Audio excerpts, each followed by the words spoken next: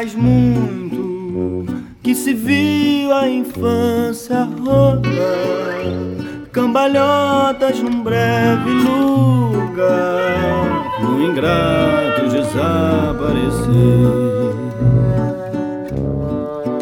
Mas eu brinco, pique pega com a minha inocência, nas verdades de uma consequência que se esconde num jogo de azar, que se esconde num jogo de azar, que se esconde num jogo de azar. Seu olho crescer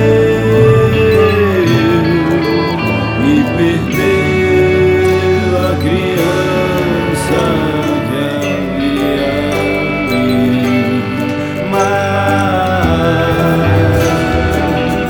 há um parque lá fora, nos fundos do céu, onde juntos vamos brincar como a primeira vez.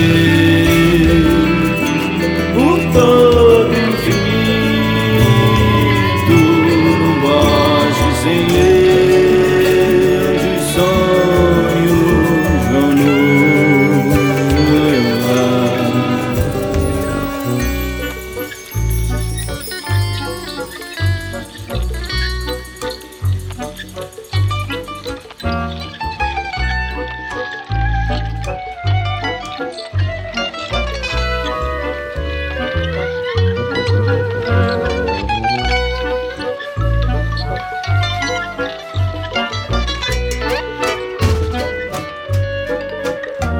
Faz muito da infância do meu bisavô, a saliva do primeiro amor.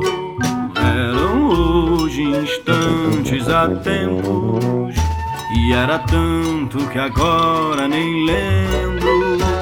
Na gaveta, num canto, senhora, seu menino já vira o senhor.